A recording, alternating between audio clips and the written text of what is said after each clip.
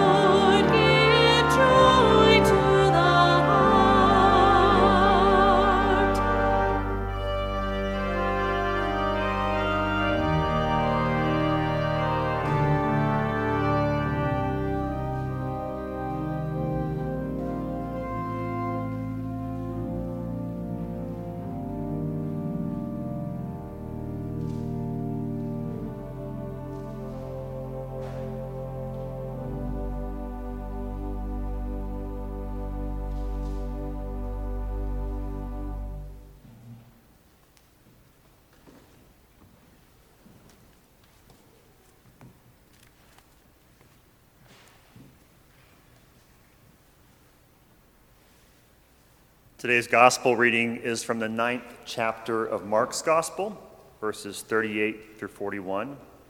We're currently studying Mark's Gospels on Thursdays at noon via Zoom. If you'd like to join us for a lively discussion about what God is saying to the church through this gospel. But today we consider what Jesus is saying to us in the 9th chapter of Mark. John said to Jesus, "Teacher, we saw someone casting out demons in your name, and we tried to stop him because he was not following us." But Jesus said, "Do not stop him, for no one who does a deed of power in my name will be able soon afterward to speak evil of me. Whoever is not against us is for us. For truly I tell you, whoever gives you a cup of water to drink, because you bear the name of Christ, will by no means lose the reward." The word of the Lord.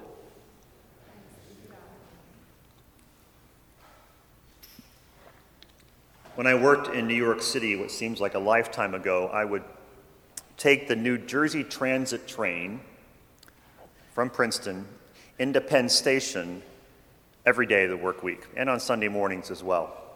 From there, I would catch the E train to the 5th and 53rd Street station, a stop where I became acquainted with a panhandler who had set up shop in that prime bit of real estate. One day, I asked him, frankly, what was the worst part of begging for money each and every day. His answer surprised me and stuck with me. "I don't mind people not giving me their money," he said. "I understand that. What hurts is when they act as if I'm not there. What hurts is when they don't take the time to actually see me as another person walking this planet Earth." The disciples apparently still do not see. Jesus has just taught them about welcoming children into their midst instead of seeking greatness for themselves, and their response is to tattletale on someone they don't know who is using Jesus' name. Instead of looking for children, they're behaving like one. Seeing themselves as deputized protectors of Jesus and his small community of followers, they proudly bragged to Jesus that they tried to stop a stranger from using his name to help someone by healing them from a possessed demon. It appears that rather than looking for children, the disciples are on the lookout for those they deem to be illegitimate followers of Jesus. And our Savior is not impressed. "Do not stop him," he says, "for no one who does a deed of power in my name will be able soon afterward to speak evil of me. Whoever is not against us is for us." Whoever is not against us is for us. I can't get this teaching out of my mind this week. Whoever is not against us is for us. This sentence, it sounds so strange, so odd, so foreign, so frankly naive in a time when we are so divided one against another. In our world, in our time, we love to define ourselves, like the disciples did, over and against someone else. Instead of seeing difference in opinion, difference in perspective, difference in practice as the natural order of things, we have decided that some people are just plain wrong in body, mind, and spirit. I mean, take a moment to think back over the past week. Think back and see if you can recall a time, a moment, a conversation when you referred to someone out loud or in your head as stupid or lost or ignorant or crazy just because they think or believe or vote or act or love differently than you do. I'm guilty. I did it nearly every day. It's as if our judgment and condemnation have almost become a reflex. like a bad habit we can't seem to break. We are triggered by someone or something different than us, and to calm our own discomfort in the situation, we judge and label the other person to lift ourselves up. I mean, John had just been chastised by Jesus for not seeking children and seeking greatness instead, and so in response, he talks about a time he judged another. In fact, I worry we've gotten so used as a people, so accustomed to defining our identity over and against someone else's identity, that we've forgotten that there is more than one way. There's more than one way for good people, for smart people, for faithful people to love, to serve, to vote, to think, to act, and even to believe. We know it's true, but it bears repeating in this hyper-partisan, hyper-polarized time. There is more than one faithful way to love. There is more than one faithful way to interpret the Bible. There is more than one faithful way to worship. There is more than one faithful way to preach. There's more than one faithful way to serve. Whoever is not against us is for us. I don't think the disciples are trying to be cruel today when they chastise a stranger for using Jesus' name. I think they believe they're being faithful. I think they believe it's their primary responsibility to protect or defend Jesus. But Jesus does not need our protection. What Jesus needs is people, all kinds of people, willing to do what needs to be done to expand, to further, to reveal the kingdom of God that is at hand. Jesus needs people to love and to serve and to forgive and to share. He needs people to come together in a common purpose to witness in word and in deed that we are all one in Christ Jesus and all equally in need of his redeeming grace. Whoever is not against us is for us. But Jesus doesn't stop there. He takes this lesson a step further when he teaches that whoever gives a cup of water to someone who bears the name of Christ, that person will receive a reward. There's a reward to be had for anyone willing to be supportive or gracious towards those of us who do ministry in Christ's name. No affirmation of faith is needed, no baptism required, no orthodoxy test given. The reward is theirs simply because they are willing to support and not oppose those who serve in Christ's name. Whoever is not against us is for us. We are not deputized to protect Christ. We are called to follow Christ. We are not set apart for a special task. We are called to work with everyone who is not actively working against the mission and ministry of the church. We are not special. We are not closer to the truth. We are simply one community of people trying to figure out what it looks like for us here in this place and time to love, to know, to follow Christ. I take this to mean, anyway, that we are not called to make it our primary purpose to call out or even convert people of other churches or faith traditions, or even those who don't regularly come to church. All those Easter and Christmas Christians who come to church twice a year, they are on our team. Church attendance is not a prerequisite for faithfulness. We are not the protectors of the faith. Our faith doesn't need protecting. It needs people willing to live it each and every day.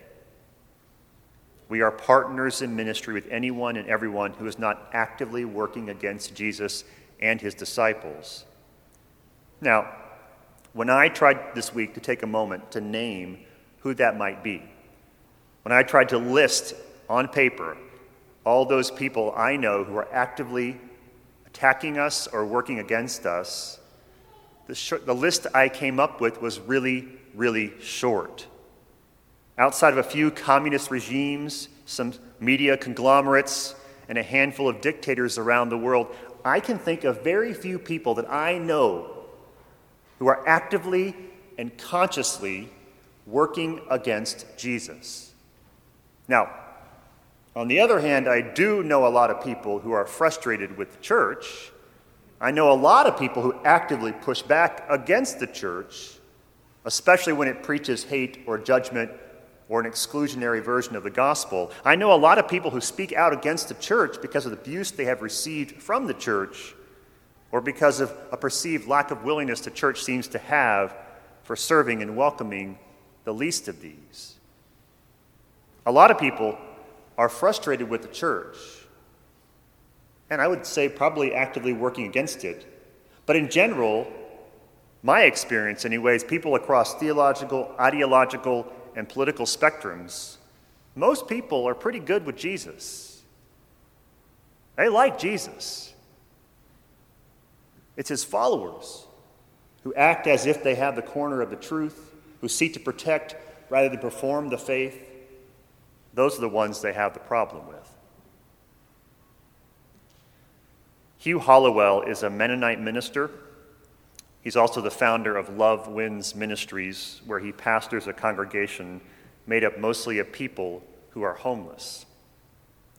Several years ago, while speaking to a secular audience, Reverend Hollowell briefly mentioned that he ran a faith-based organization that helped homeless people. In that same talk, as an aside, he used the example of gay marriage to show how relationships with people can change the way we feel about people we've labeled as the other. That was all he said about gay marriage, about homosexuality, or even his own faith tradition. When he finished his talk, Reverend Hollowell made a beeline for the bathroom. While washing his hands, he noticed a man standing by the door staring at him. After a few awkward seconds, the man spoke. "Are you gay?" he asked Hollowell. Hugh told him that he was not. "But homeless people who are gay, you help them, right?" "Yeah, I do." "And you're a Christian, right?" "Yeah, I'm a Christian." The man looked Hugh dead in the eye and said, "I didn't know that you could be a Christian and help gay people." The man went on to tell Hugh how his family disowned him because he came out to them. He also told Hugh how religious they are and how because of them he wants nothing to do with the church. "I hate the church," he said. "After everything they have done to me and my friends, I can't stand their hypocrisy and their self-righteous attitude." Hugh kindly told him he didn't blame him for feeling this way. The man then asked a really strange question. He asked if he could hug Hugh. Hugh said, "Sure." And in that bathroom, with tears in both their eyes, the man thanked Hugh for being willing to help anyone, including gay people. With that, he turned and walked toward the door to leave, but then he stopped suddenly, and with his hand still on the door, said, "You know, it's strange. I really hate the church. You can't pay me to go back there. But I really miss Jesus." Whoever is not against us is for us. This week, I invite you to ponder with me this simple but powerful teaching of Jesus, and to join me in considering who we think in our life, in the world, who we think we are protecting Jesus from. Because it just might be that despite their apparent difference, that they too are on Jesus' team, doing his work, serving the same people we are called to serve. I'm asking you to try this because I know from personal experience and talking to people of faith, there is someone or some group of people who you think are not as faithful as you are. I'm guilty of that. And because of that, you judge them. And because of that judgment, you miss seeing them. And more importantly, because you miss seeing them, you miss the opportunity to work with them to bring about the kingdom of God here on earth. Amen.